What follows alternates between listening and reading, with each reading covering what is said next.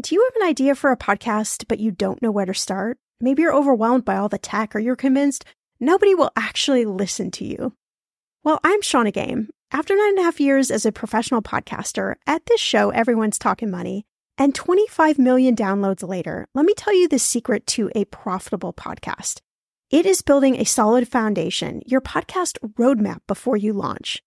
That's why I created the Podcaster Class, a fast-paced group cohort podcasting for profit 8-week style MBA program. The Podcaster Class is immersive, comprehensive, and insanely motivational. If you want to create a podcast, DIYing a launch is just not the way to go. In the Podcaster Class, you'll get the tools, tips, and strategies to create a podcast that resonates with listeners and one you can be proud of. Get this, 90% of podcasters never make it to episode 3. That's 2.8 million podcasters who just quit. So to be a top podcaster, you only need to publish 21 episodes, but you got to make them good. So in the Podcaster Class, I'm taking the mystery out of how to create, launch, and profit from your podcast so you can create a top 1% podcast just like this one. The May cohort is now open for enrollment. Classes start May 22nd. There are only 15 spots open. You are going to learn podcasting with me and 14 other amazing people. You can learn all the details at thepodcasterclass.com. Use code PODCAST when you sign up for $100 off. That's thepodcasterclass.com. When it comes to financial advice, you got to trust the source. It's why you listen to this podcast. When I'm looking to upgrade my wallet, I turn to NerdWallet. Their expert team of nerds dives into the details to help you find smarter financial products. Before NerdWallet, I was paying for vacations all wrong. I was missing out on miles I didn't even know I was leaving on the table. Now I've got a new card with more miles and more upgrades. What could future you do with more travel rewards? I don't know, maybe that fancy hotel upgrade that you have always been dreaming about. Wherever you go next, make it happen with a smarter travel credit card. Don't wait to make smart financial decisions. Compare and find smarter credit cards, savings accounts, and more today at nerdwallet.com. NerdWallet.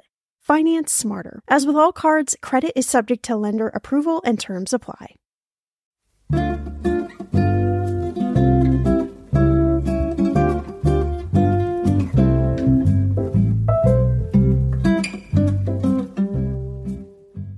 Happy holidays. Welcome to Everyone's Talking Money. I'm your host, Shauna Game. Welcome to day 11 of 12 days of holiday episodes. You know, tipped workers, they are always overlooked when it comes to building wealth. And Barbara Sloan says not anymore. She is author of this amazing new book called Tipped, The Life-Changing Guide to Financial Freedom for Waitresses, Bartenders, Strippers, and all other service industry professionals. So if you are one of those, or if you know one of those, and you're looking to build wealth next year, this episode is for you. All right, I hope you enjoy listening to this one again. Let's start talking.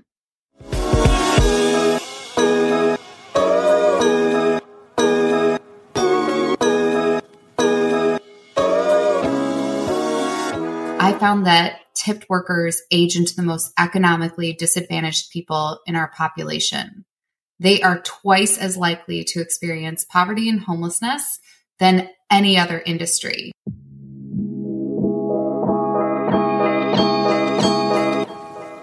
Welcome to Everyone's Talking Money podcast. I'm your host, Shauna Game. There's no judgment, no dumb questions, just smart conversations about you and your money. So come on in and grab a seat. Everyone is welcome here.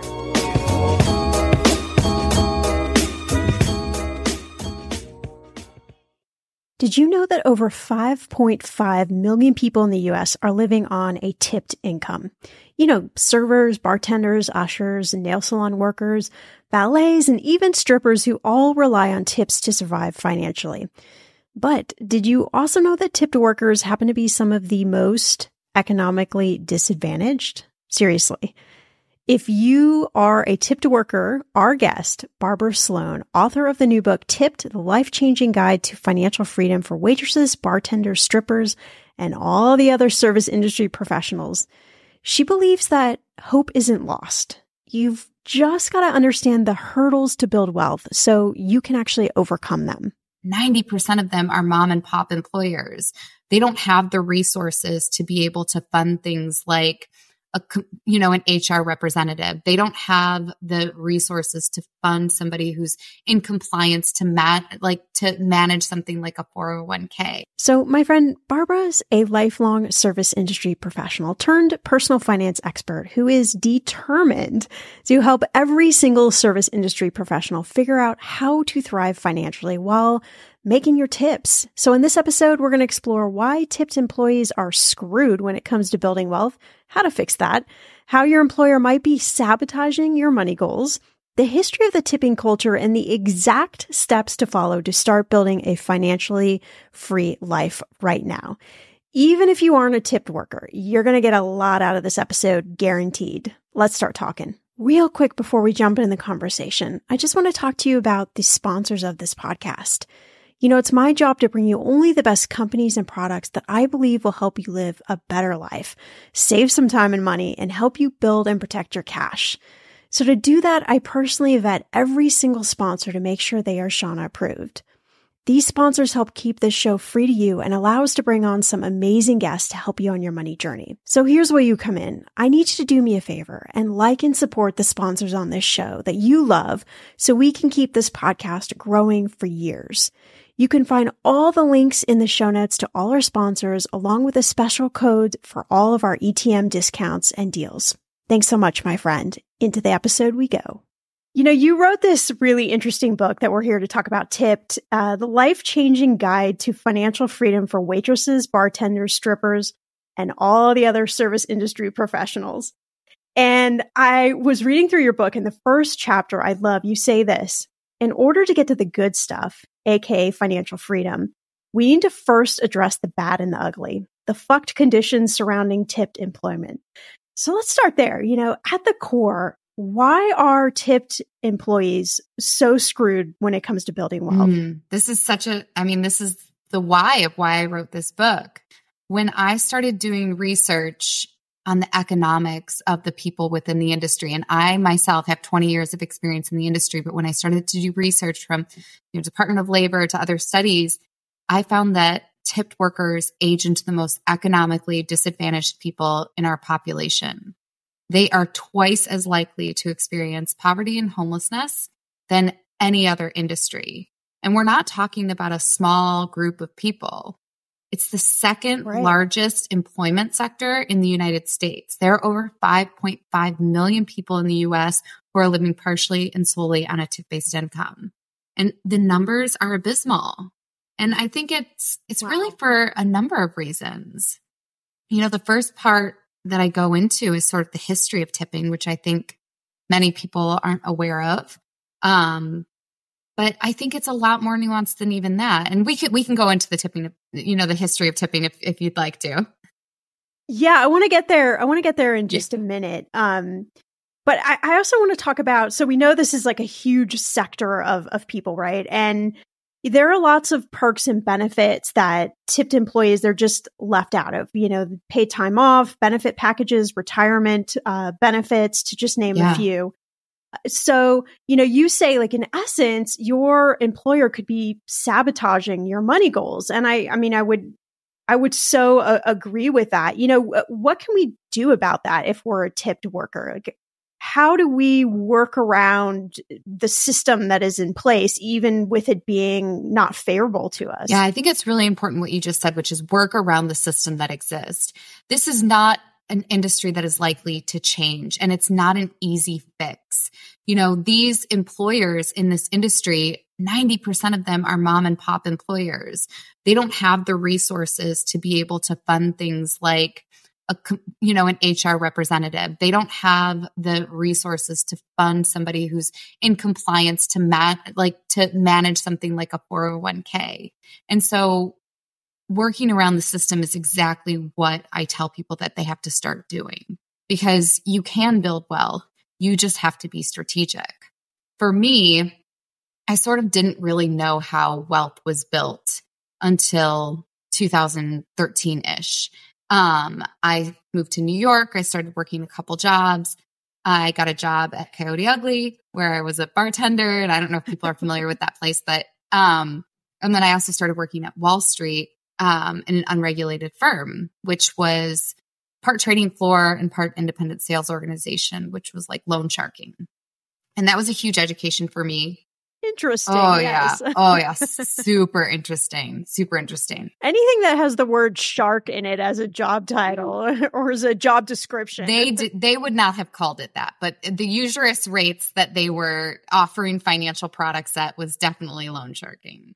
After the third trader was shipped off to rehab, I was like, this place is way too toxic for me. I'm leaving financial services. I'm going back to bars and construction. And I got a job at a construction company. I was like employee number 4, and they tasked me with setting up these benefits. And so for the first time in my life, I was getting to see the behind the scenes of what a 401k was, what a paid time off policy was, what health insurance did for the financial lives of the employee, what human resources did for a person. And at the same time, we were working for these really high net worth clients. And I was getting to have conversations with them on a daily basis about how they viewed money and the trade-offs that they were making when it seemed like they had endless resources. And so I was like, oh, it's these benefits and systems that act as a safety net so that people can build wealth. And they do so also with this mindset and the frameworks. And so I was like, oh, that's the reason that so many of my peers and myself were not able to build wealth. Because when you don't have access to paid time off, anytime something small happens, you're getting put behind the starting line again. And as we know with life, something's always coming up. Yeah, absolutely. So, thinking about that, how then do you approach things like budgeting or savings or investing? Like a lot of the things that, maybe employers that work at companies almost kind of take for advantage, right? Because they have access to those things.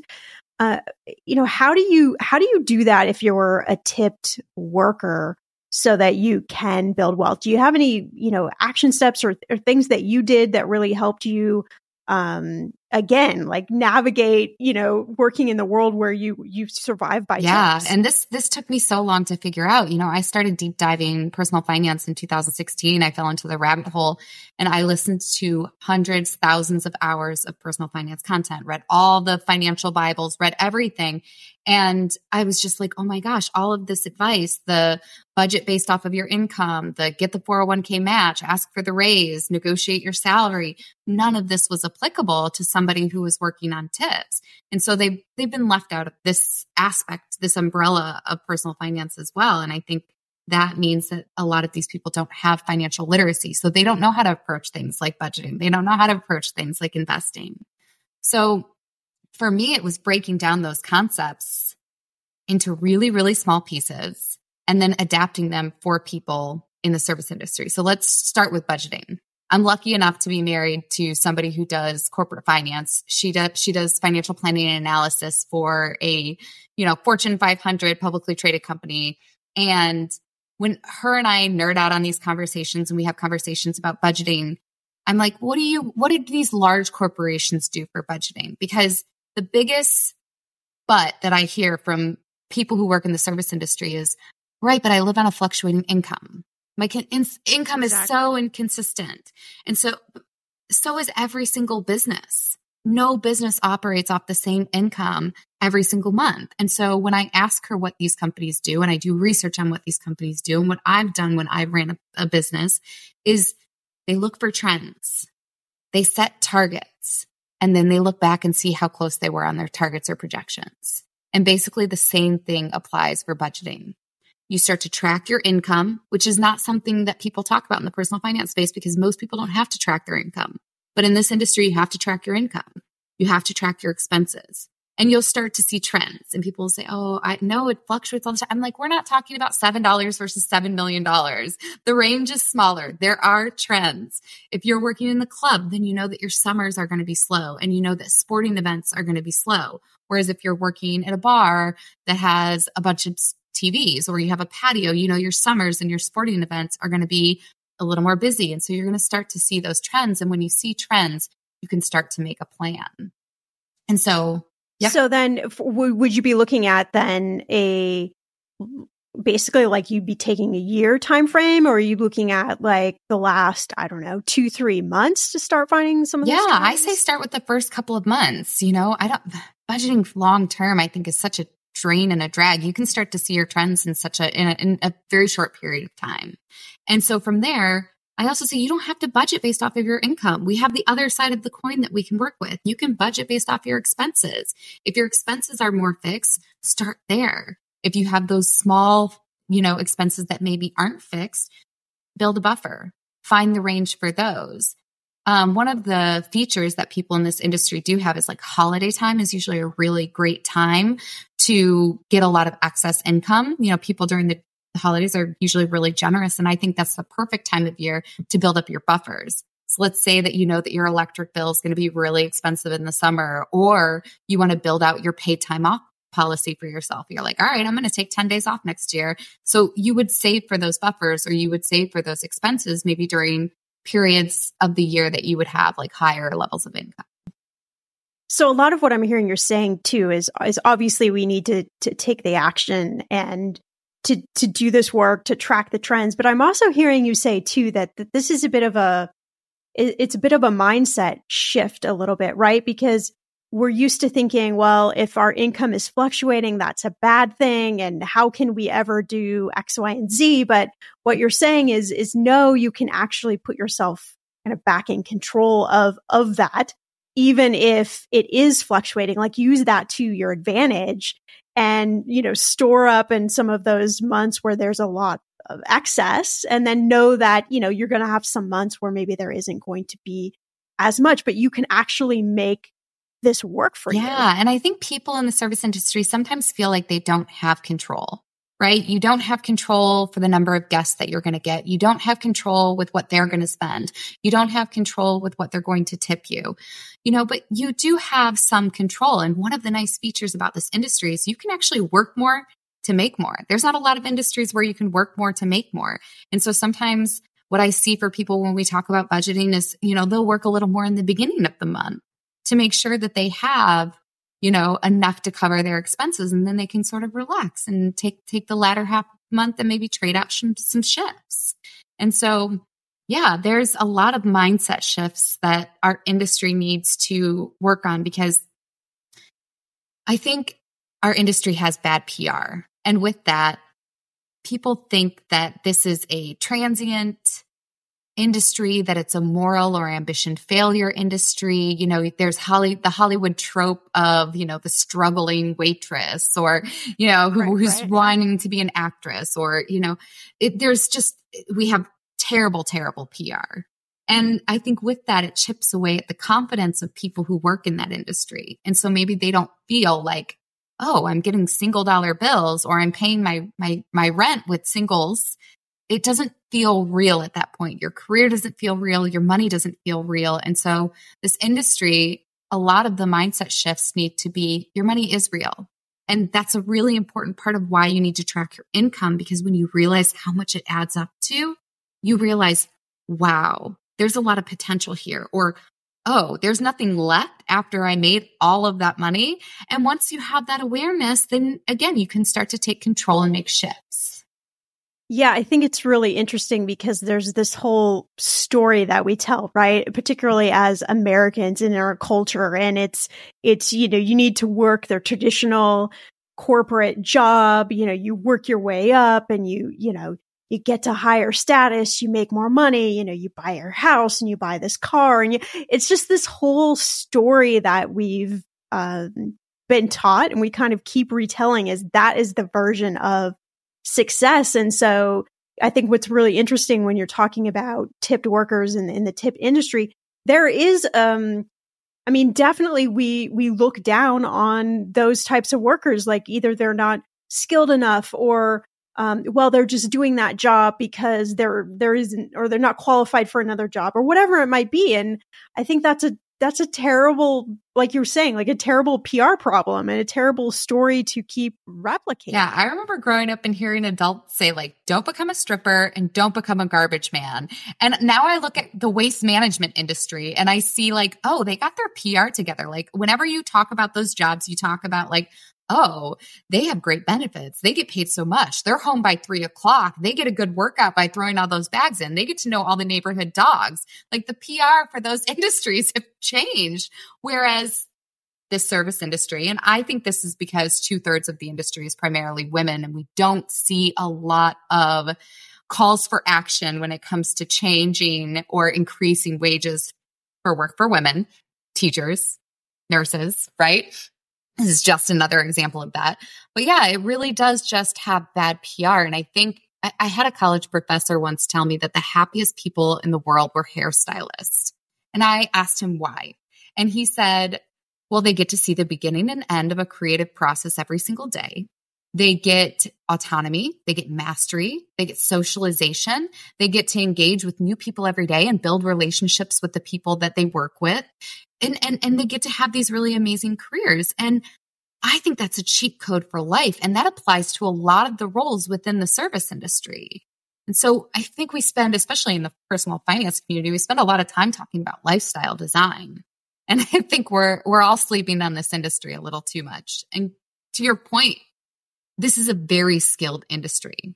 Everything I learned about running a multi-million-dollar business, I learned in the service industry. You learn sales.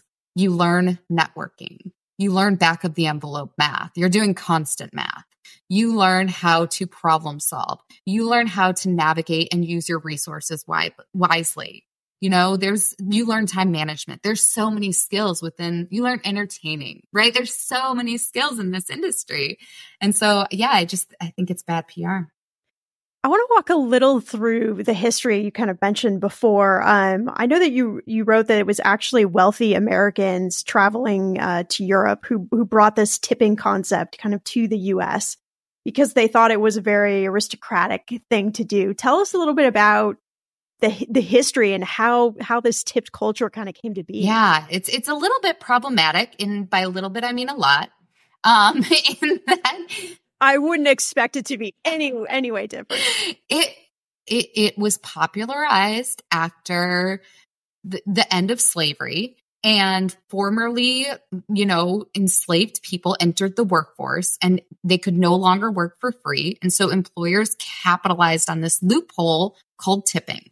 And so when most people exited slavery, they were finding positions in restaurants and the railroads. And those were both tipped positions at the time. Railroad workers eventually went on strike and they got what's known as the standard minimum wage, whereas people in the service industry are still held to a sub-minimum wage, which federally is $2.13, like $1.50 less than a gallon of milk. An hour. It's laughable that is still the hourly wage of a worker in the U.S. That is unbelievable. I did not know it was that low. Yeah. And people think that tipping is only, because it came over from Europe, and there's a few countries that have kind of done away with it, or they've downsized the amount of tipping that they do in some of the countries in Europe. But tipping is very global. Most countries have some sort of tipping culture. Russia has tipping culture. Everywhere pretty much except Australia and China have some version of a tipping culture. And so it's not just here in the US. It's very global. But yeah, how it came here was really, really problematic. And it still has some problematic trends. We see a lot of racism still in tipping. We see people who are tipped higher based on their level of attractiveness. We see higher tips with women who wear pigtails versus when they don't wear pigtails, right? So there's some horrifying stats out there about the industry, but in this, I like to compare. Yeah, I know. I like to compare tipping to capitalism in that it's super problematic. It's not going anywhere. And the people who work in this industry do not deserve to feel shame by how they make their living.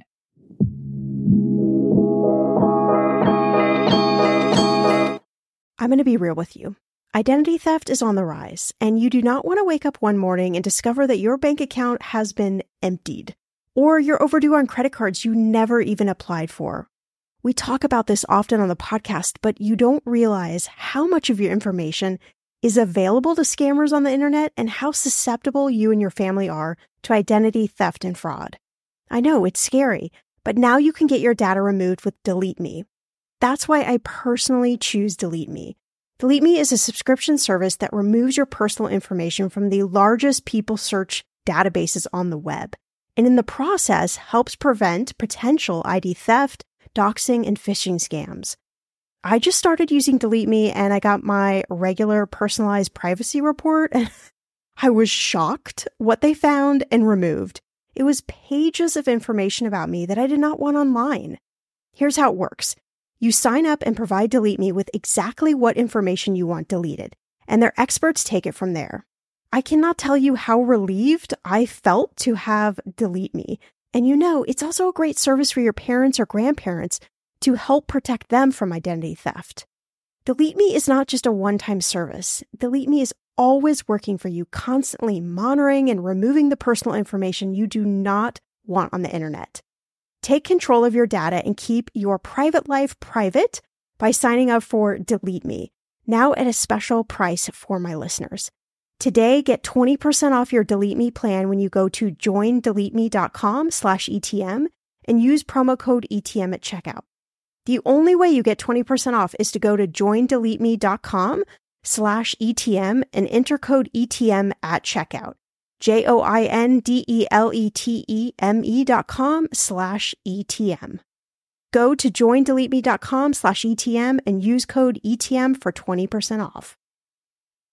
Okay, friend, I want to know, what are your money goals this year? Are you saving to buy a house or maybe a wedding or a dream vacation to somewhere tropical? If that's you, please take me with you. Or maybe you want to just grow your emergency fund because, let's be real, life is expensive. I want to make sure you reach your goals, so you need Monarch.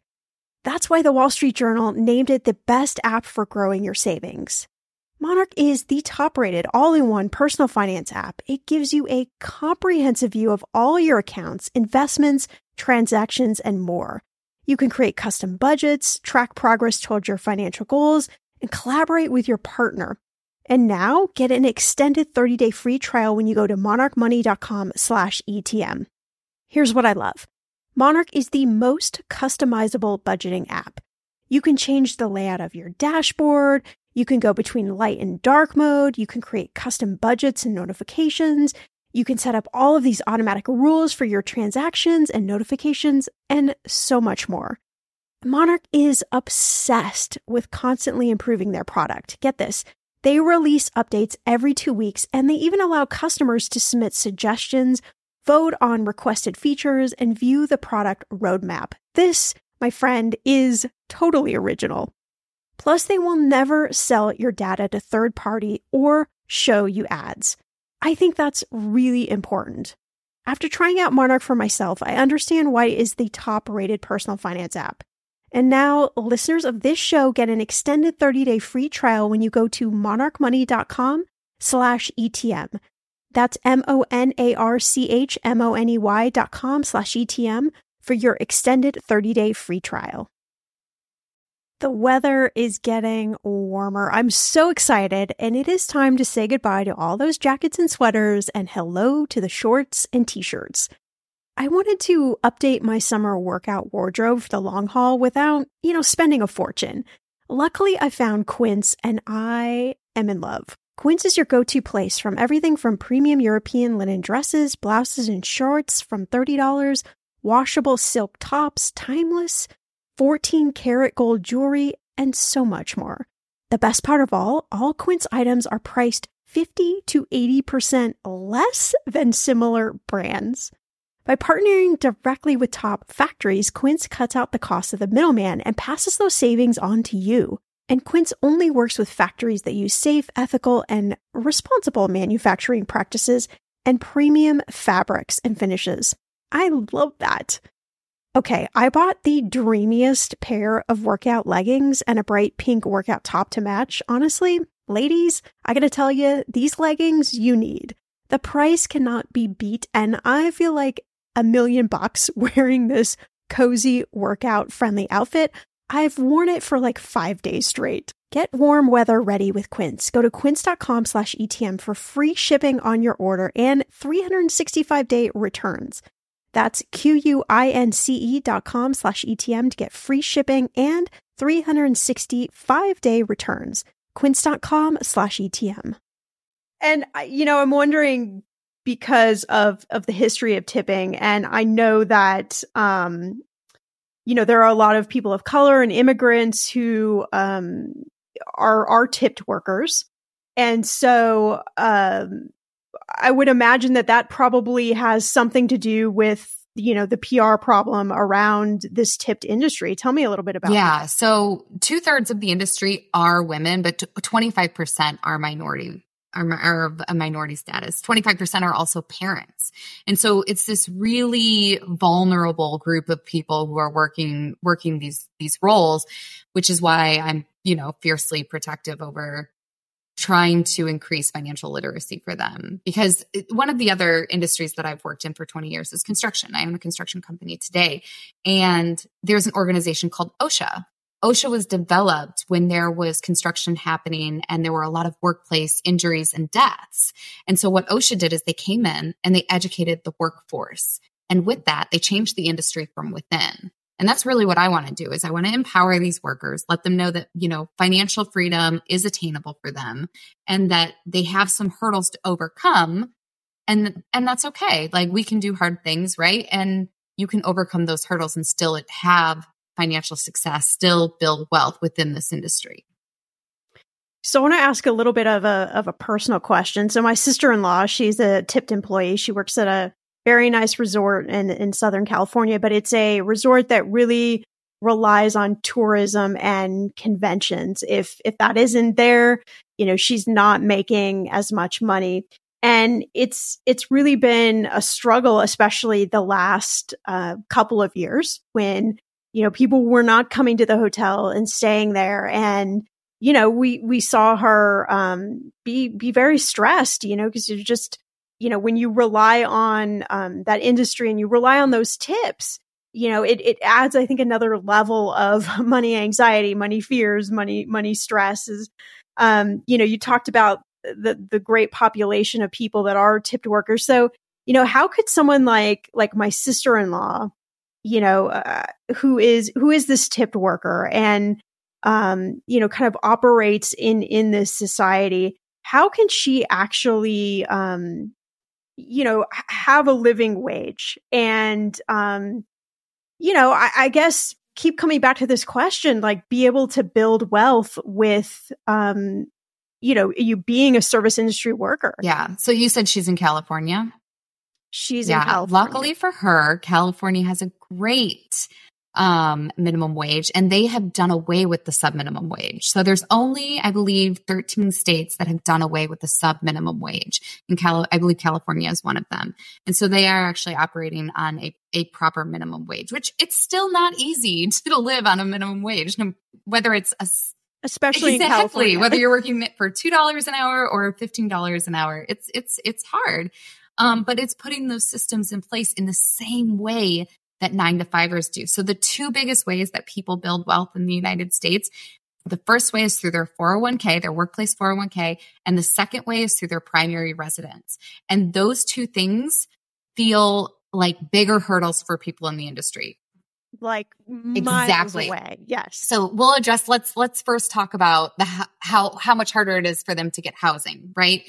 When you're in an industry that typically doesn't track your income, then you are not adequately claiming the proper amount of income. And when you don't claim the proper amount of income, then you are not going to be eligible for traditional financing, which means you're going to rely maybe on more predatory lending. You're not going to get favorable rates. And so you're not going to be as likely to enter the, the workforce. And so those people are not often purchasing homes and getting into that. Plus, when they have that variable income and they haven't learned how to budget and how to manage their money in a way, they may not feel like they have, if they feel like they're always struggling, they may not feel ready for home ownership.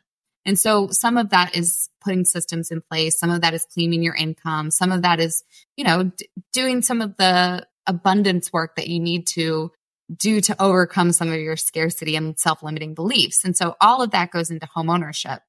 And then you look at 401ks. Again, going back to 90% of those employers being small mom and pop shops, they're not offering workplace retirement plans. And what most people don't know is that you can still have a retirement plan even if your employer doesn't provide one. And so for people who are getting a minimum wage on a W-2, they still have access to an IRA, which this is a very important thing for people who are working in the income. You have to claim enough earned income in order to invest that earned income into a retirement account. So for example, if you're going to invest $6,000 into a Roth IRA, you have to make sure you're claiming at least $6,000 in earned income. Otherwise, you're not eligible for that. And then once you've built up an IRA, you're eligible for a brokerage account. A brokerage account, the only reason it's not considered a retirement account is because there's no pre-tax benefits, no retirement benefits. But it's still a way for you to save up for your retirement. You can retire with just a brokerage account. The math is still the math. Like if you're using a 4% rule or, however you're calculating it, the math is still the math. The other way that I try to give people in the industry hope is that if you're making $40,000 or $50,000 a year, you don't need a retirement fund that is what somebody else who's making six figures is going to retire on. The math is the same no matter how much your income is. It will be just as challenging monetarily for you to retire as it is for someone else. The biggest difference in that is automation. So in 9-to-5 world, all of these people have access to HR. And in my book, I call her HR Sharon. She's my HR hero. But all HR Sharon does is has you check a box. And when you check that box, in 20 years down the road, you have $800,000, whereas our worker, Jason, who's in the service industry, may have 8 because he didn't have automation on his side. And so there was that tension. Every single time he got money, he was like, should I save it? Should I invest it? Should I spend it? Right? And so a lot of people in this industry, they ask themselves the wrong questions. They'll say, would I rather go out or would I rather not go out? They'd rather go out. When you leave a service industry shift, you're energized. You have a lot more energy that you need to burn off than, let's say, somebody who's working a 9-to-5. And so you go out, you have a cocktail, you spend 10, 20, 50% of what you just made on a shift without even thinking about it. Whereas we need to reframe this conversation and say, would you rather only maybe go out once a week and max out your IRA and go to Mexico, or would you rather go out 3 times a week? And so some of this is just developing the awareness and making new trade-offs. So I like this game, playing this game of what would you rather? This is a good game because I think, when you can ask yourself questions like that, specifically relating to money, which is a tense, tricky subject. All of these things I'm a big proponent of. They just put you back in control. Like you have a choice in the decision that you make. And there isn't necessarily a right or wrong choice. You kind of get to decide yourself whether that's right or wrong for yourself, but you get to actually make the choice. So I love this advice that even if you're a tipped worker, you can still make these things happen for yourself. They don't have to be hurdles. You just have to, put in those boundaries for yourself and know that you're doing them for a specific reason. Yeah. It's also that the industry doesn't have good modeling within the industry, right? So you are somebody who is at an establishment where you're likely watching somebody have drinks all day, have good food all day, have fun all day. And you kind of tell yourself that should be your lifestyle as well, even though you're seeing people who are maybe only going out once a month, but you're seeing it so constant. Alcohol, food, fun, sexy, fun adventures, all of that is in your face every single day, and you end up becoming the ultimate consumer. And so that awareness is very important for people in the industry, like you said, in order to start establishing boundaries. That's a good point. I mean, I would imagine that if I saw people having fun all day long, I would probably be like, wait a minute, I deserve a little bit of this fun. I mean, I would imagine that's a pretty tough thing to kind of shift. You just had a great episode about like people going out to eat constantly, and you had somebody talking about their restaurant, blowing their restaurant budget. And it's so true for people in the industry. The last thing you want to do when you've been serving someone all day is go home and serve yourself. And so when we think about the 3 biggest things in our budget, it's our rent, it's our transportation, it's our food.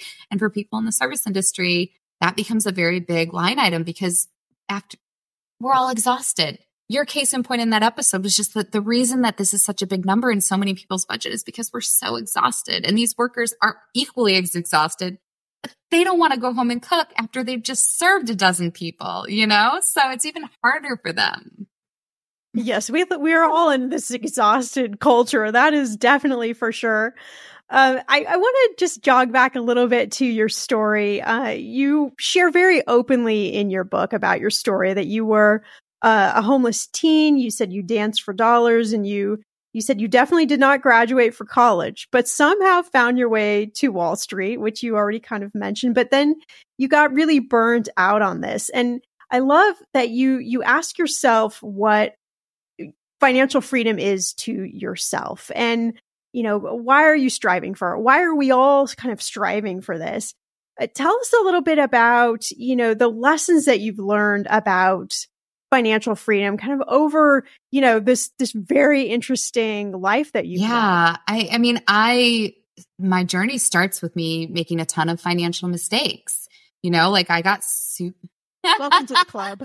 Right? I was super in debt. I was 19 or 20 and I had $175,000 in debt, making about $18,000 to $20,000 a year.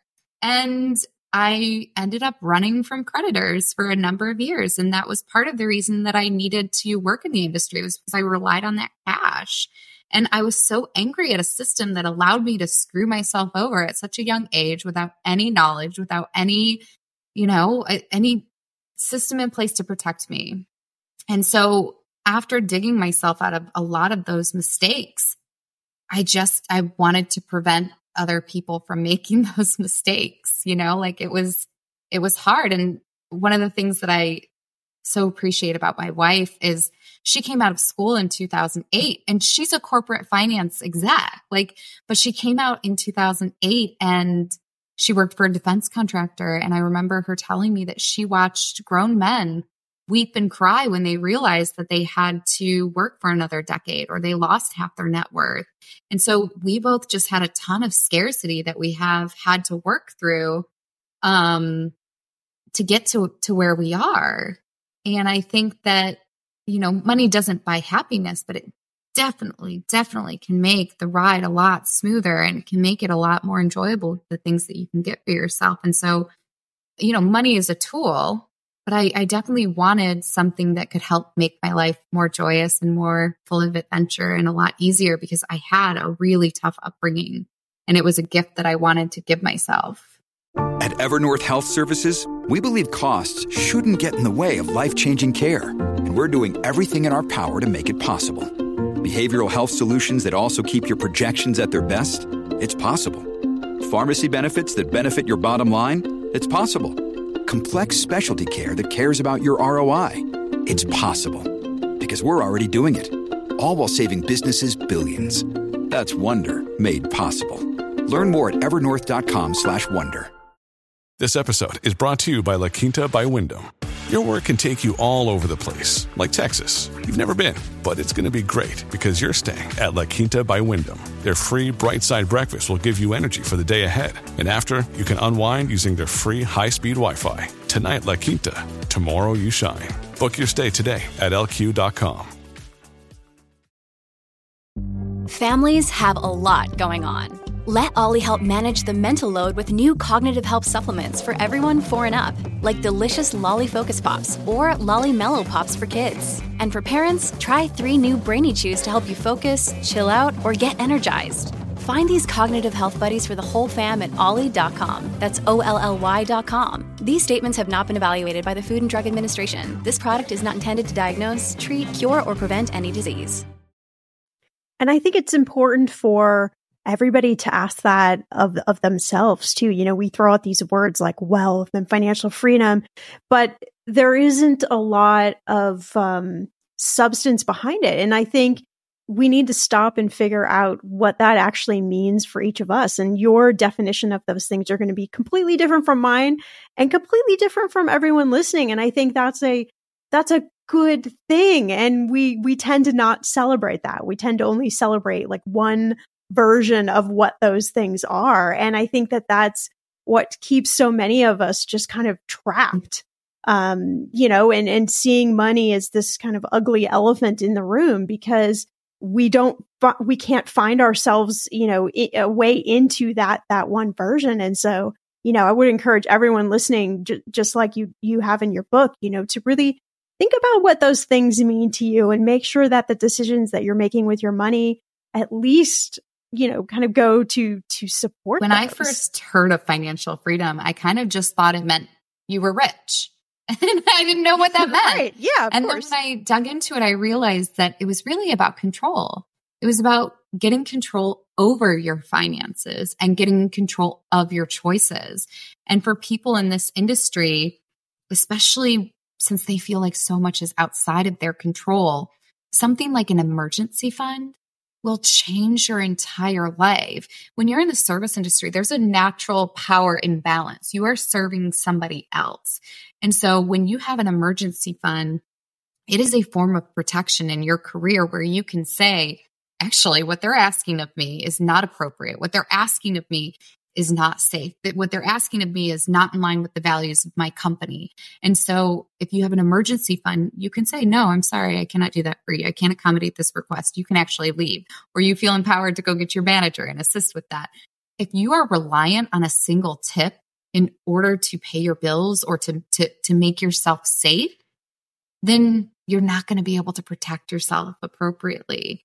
And financial freedom is about being able to protect yourself and about being able to protect your future. Well, we've talked about a lot. We've talked about Dancing Coyote Ugly. We've talked about loan sharks. And of course, your great book, Tipped, which I want everyone to pick up a copy of. I think, because this is one of these first books that I've ever read that really speaks to tipped workers and to, service industry workers in a way that is approachable and easy to understand. There's so much more to share than we've even had time to talk about. But, what would you say to anyone listening that is a tipped worker to remember, about building wealth and financial freedom, about kind of rising above this economically, disadvantaged situation that a lot of tip workers are in? What kind of hope do you want to leave us with? Remember that you are a highly skilled and valuable person. If you can figure out how to ring in a 10 top and split checks, or know the difference between 4 types of red wine and 4 types of white wine and 4 types of whiskey, then you are capable of investing. You're capable of managing your money. You are capable of getting to retirement and building wealth. And I think people just need to be reminded that this industry uses a lot of jargon to gatekeep and to keep people out. But you are capable. How and where you work should not limit your ability to build your version of wealth and true financial freedom. It sucks that this is the case with tipped workers, but here we are. What I love about Barbara is that she's been where you are. She's had to figure it all out, and now she just spends her time tirelessly helping you shortcut the learning gap so you can truly thrive as a tipped worker. If you want to connect with Barbara, you can find the Tipped book on Amazon, and you can also connect with her on all her socials at Tipped Finance. And you can also head right on over to her website at tippedfinance.com, where she offers money coaching and a lot of other amazing extras. As always, if you enjoyed this episode, if you know someone who's a tipped worker, share it with them and help them start their path to financial freedom. As always, you can head to the show notes for all the links to our episode guest, as well as the sponsors who make this show possible. I'll see you back here in a few days for a brand new episode.